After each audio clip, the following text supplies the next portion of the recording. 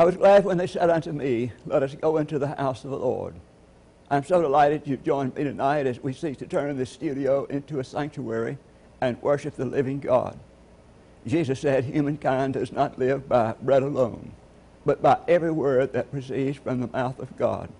With that understanding, we have our worship this evening. My name is Hal Brady, and I want to welcome you and thank you for joining me. Our scripture lesson tonight comes from Paul's letter to the Philippians, chapter 2, beginning at verse 1. Would you hear, please, the word of God? If then there is any encouragement in Christ, any consolation from love, any sharing in the Spirit, any compassion and sympathy, make my joy complete. Be of the same mind, having the same love, being in full accord and of one mind. Do nothing from selfish ambition or conceit, but in humility regard others as better than yourselves. Let each one of you look not to your own interest, but to the interest of others. Let the same mind be in you that was in Christ Jesus, who though he was in the form of God, did not regard equality with God as something to be exploited, but emptied himself, taking the form of a slave, being born in human likeness, and being found in human form, he humbled himself, and became obedient to the point of death, even death on a cross. Therefore God also hath highly exalted him, and gave him the name that is above every name, that at the name of Jesus every knee should bend, in heaven and on earth and under the earth, and every tongue should confess that Jesus Christ is Lord, to the glory of God the Father.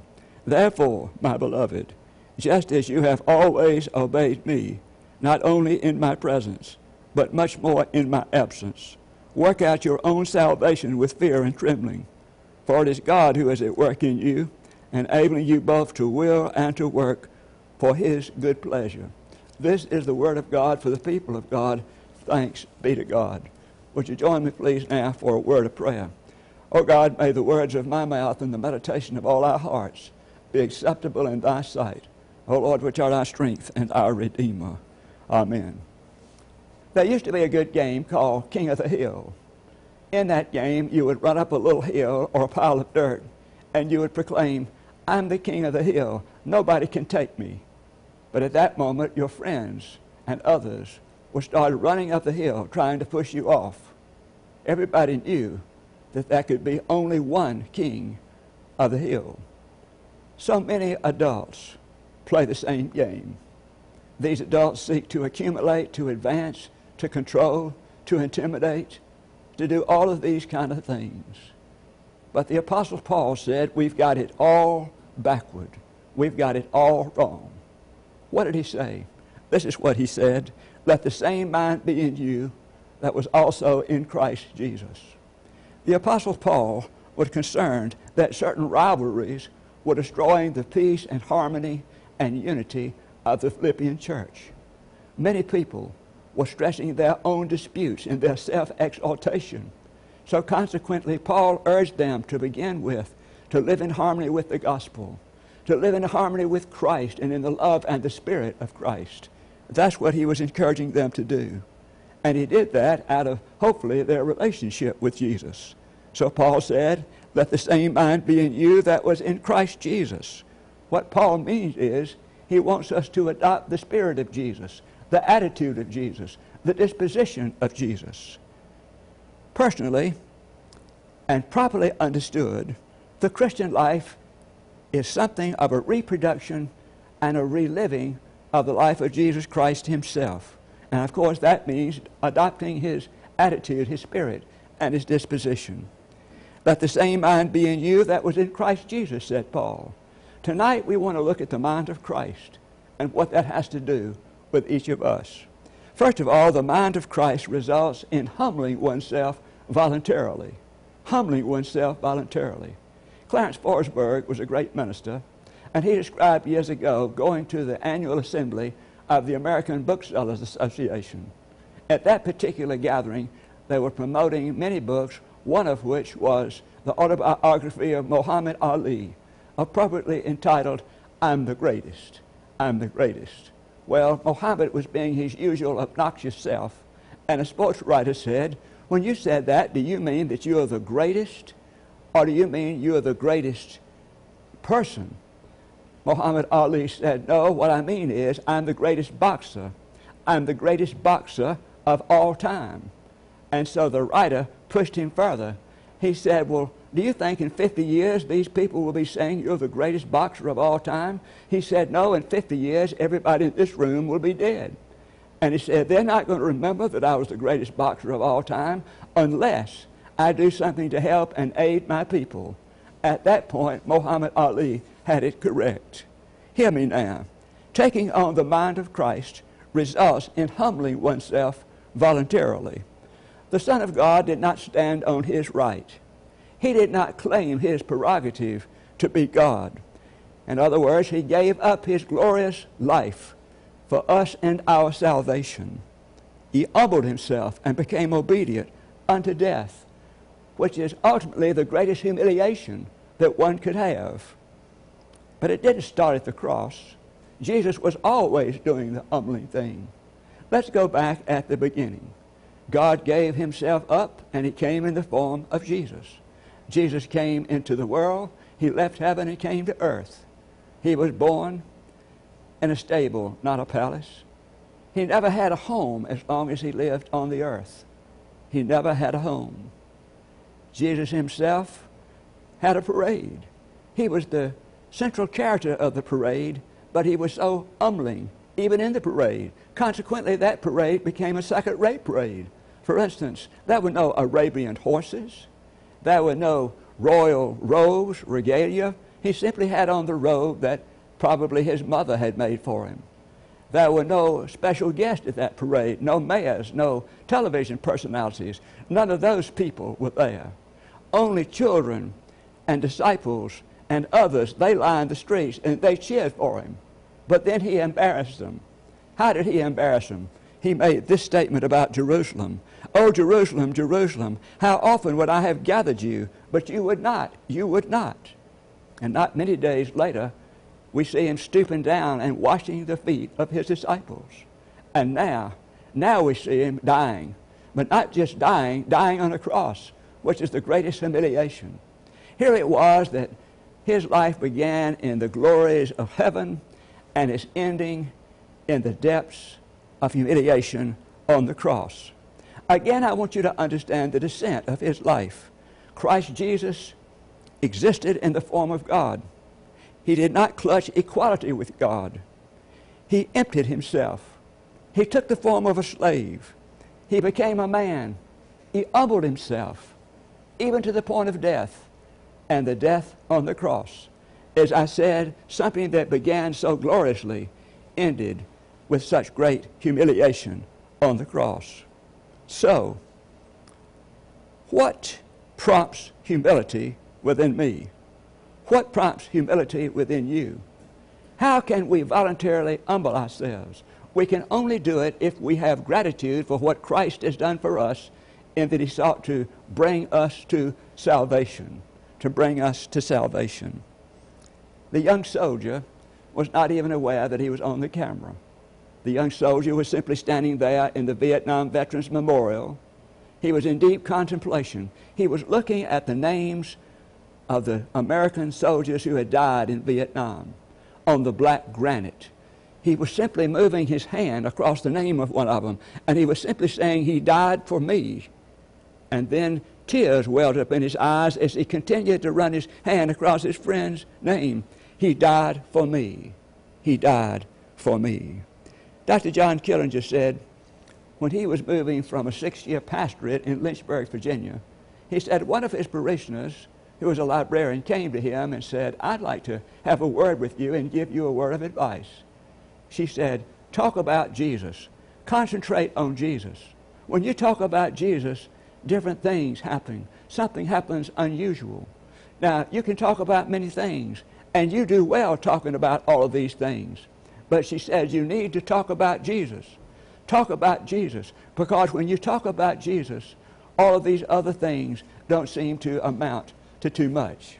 The truth of the matter is, a humble heart, a heart of thanksgiving, always is humble. When a heart is thankful, it's always humble. Now I want you to think about this. Think about what Jesus could have taken when he was in the world.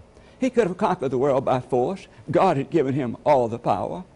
He could have conquered the world by doing the sensational. Didn't Satan say to him, "Go up on the pinnacle of that temple and jump off, and don't worry about it, because the angels are going to be in charge of you, and they will protect you lest your foot hit a stone"?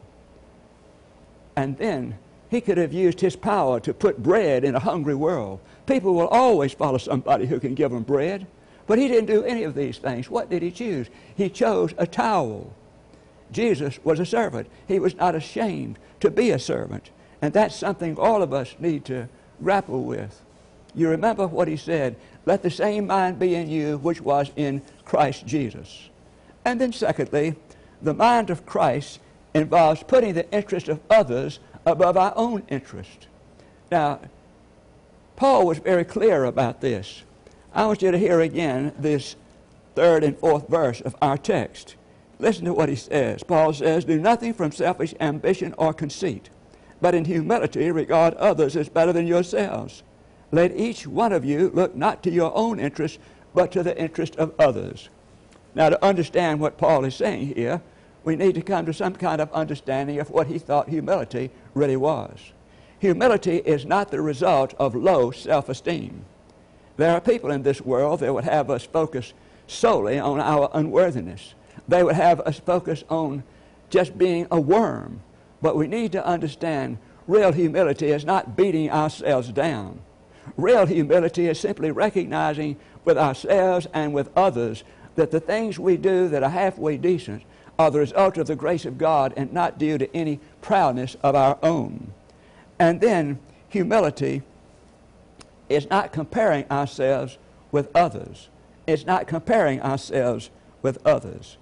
God created every one of us in a unique way. We are one of a kind. There is nobody else exactly like us, with our same background, our same family, our same thoughts, our same dreams and goals. There's nobody else like us. Each one of us is a great part of the majesty of God. The majesty of God. We are God's masterpiece. Some years ago, somebody called me. They knew I was an SAE at Georgia in that fraternity, and they wanted me to recommend their son for the rush that year. I was happy to do it because I knew that was a good boy. But let me tell you, I would not only have recommended him, I would have recommended anybody else, because all of us are unique masterpieces of God. Every one of us is unique and different. Do you know, in The Lion King, there is a moment in that picture when Simba decides, he makes a really delicate decision. He decides he's not going to be the king. He had watched his father die, and he felt guilty, and so he had run away. But then his father, in a vision, says something like this to Simba. He said, "You have forgotten me." Simba says, no, I haven't forgotten you. I love you. I miss you. But then God said to him, you have forgotten who you are. Consequently, you have forgotten me. Beloved, when we compare ourselves to other people, we have forgotten who we are, and we really have forgotten him in the process. And then humility is a discipline. It's a discipline. Now, humility is not some disposition that some people have and other people have egomania. That's not what it is at all. Humility is a discipline. It is a character trait that has to be learned. And good parents at home help us with this more than you know. How does Peter put it in the first epistle? He says, humble yourselves, therefore, under the mighty hand of God. What he's saying is, humility is not something you have. Humility is something you learn. It's something you do. We have to make ourselves humble, in other words. 2 FBI agents were talking in the book Mississippi Burning, and one of them said, you're a bad influence on me, Mr. Anderson. The other said, somebody's got to be, Mr. Ward. He said, because there's nothing more inseparable in all the world than a perfect person. There's nothing more insufferable than all the world than a perfect person. So, if we're going to be humble, we have to learn to be humble. General Robert E. Lee, after the war, he went and settled in Lexington. He had a wonderful house, and he would entertain visitors from the North who would come to see him. And these visitors from the North always had house servants, and they thought he had house servants too. So when they would go to bed at night, you know what they would do? They would take off their boots and take off their shoes and leave them outside the door so they could be cleaned and polished. They thought the servants would come do that during the night. Well, General Lee didn't have any servants, but he didn't want these people from the North to be embarrassed. So each one of these nights, General Lee himself would pick up the boots and the shoes and clean them and blacken them. That's humility. That's humility. There was a newspaper man by the name of William Allen White. William Allen White was considered the dean of American newspaper people. He was asked to come to Columbia University. They wanted to give him an honorary degree. So he was standing in line next to another guy, and this other guy seemed to be just standing there, that was all. He wasn't doing anything, just standing. He seemed to be kind of humble. So Mr. White turned to him and said, you know, we've got to be friends. He said, I'm a small-town newspaper man from Peoria, Kansas, and my name is White. The other fellow looked at him and he said, I'm a small-town person from another town, and I'm a physician, and my name is Mayo. Isn't that wonderful? Whenever we are to compare ourselves with others and to deal with others, we're supposed to be looking at the example of Jesus Christ. That's what he told us to do. Let Jesus Christ be your example as to how you live. Now, somebody had a marvelous imagination. They imagined how it was with Jesus in the upper room with his disciples on the night before his crucifixion. This is what they imagined. Jesus was talking to them, and Jesus said something like this. He said, a new commandment I give to you, that you love one another, that you love one another. And he said, by this love, all men will know that you are my disciples. All men will know that you are my disciples. So here's what the disciples responded to Jesus. This is what they said. Simon Peter said, do we have to write this down? Andrew said, will this be on the next test? James said, something like this, does the spelling count? Philip said, do you have to know it word for word? Matthew said, when do we get out of here? John said, does this apply to all of us? Thomas said, I doubt this is going to work. Judas said, why don't we get real? This is not real. And then we're told Jesus wept. Jesus wept. So if we're going to be humble people, we have to put the interest of others above our own interest. And then one other thing here, the mind of Christ means exalting God.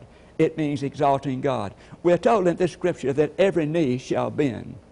So what happens? Sometimes we think in this world that we have bent our knees to God.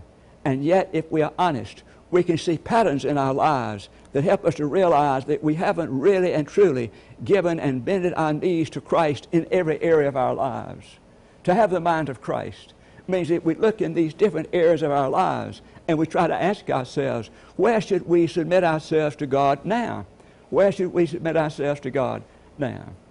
I remember it was one of the coaches of modern day era, Tony Dungy, and he said that the great coach of the Dallas Cowboys, Tom Landry, was one he looked to as his great example. Tom Landry was the former legendary coach of the Dallas Cowboys. He said he was impressed with Landry not so much because of his win and loss record. He was impressed with him because he was never at the center of attention. He was never at the center of attention. He said, as a matter of fact, Coach Landry always made him think that he was shy, and yet he recognized that was his humility before God and others. And then he said Tom Landry was not his own person. He didn't live life for himself. He lived life in submittance to the God he followed. What else can we say about this man?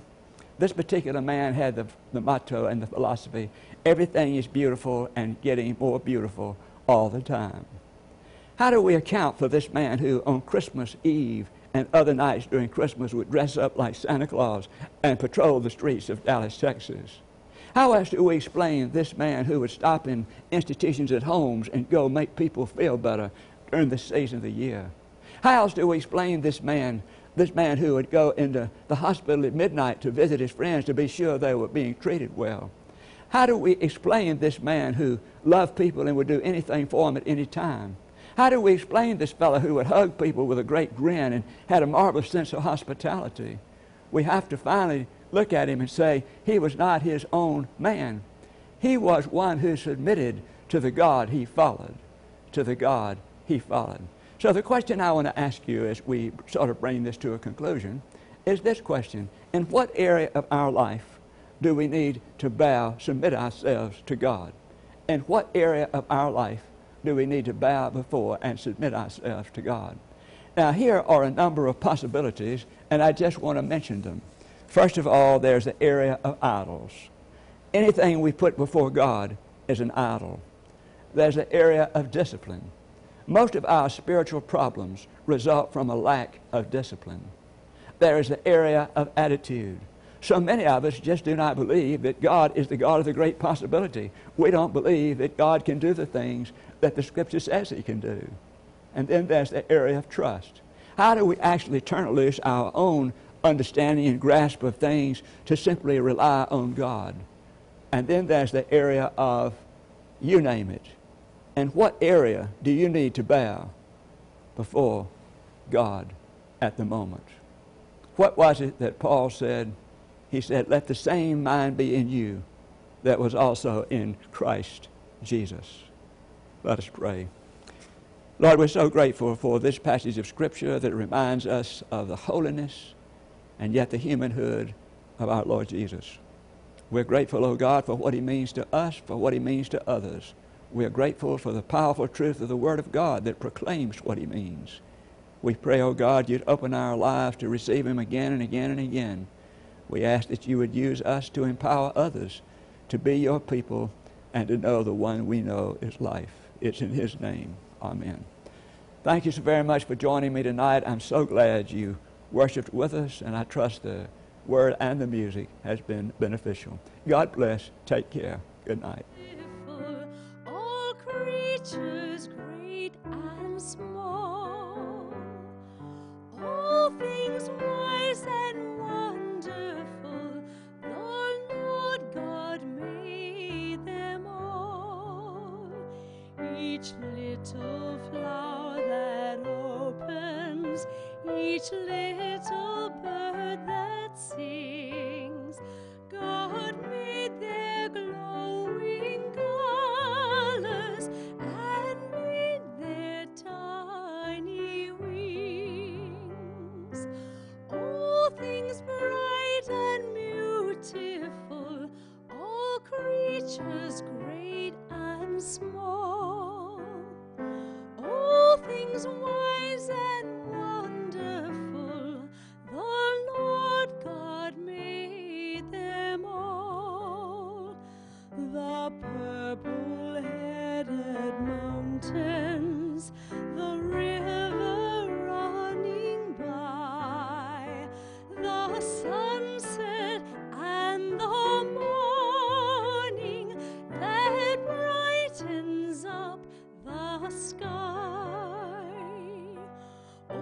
things bright and beautiful, all creatures great and small, all things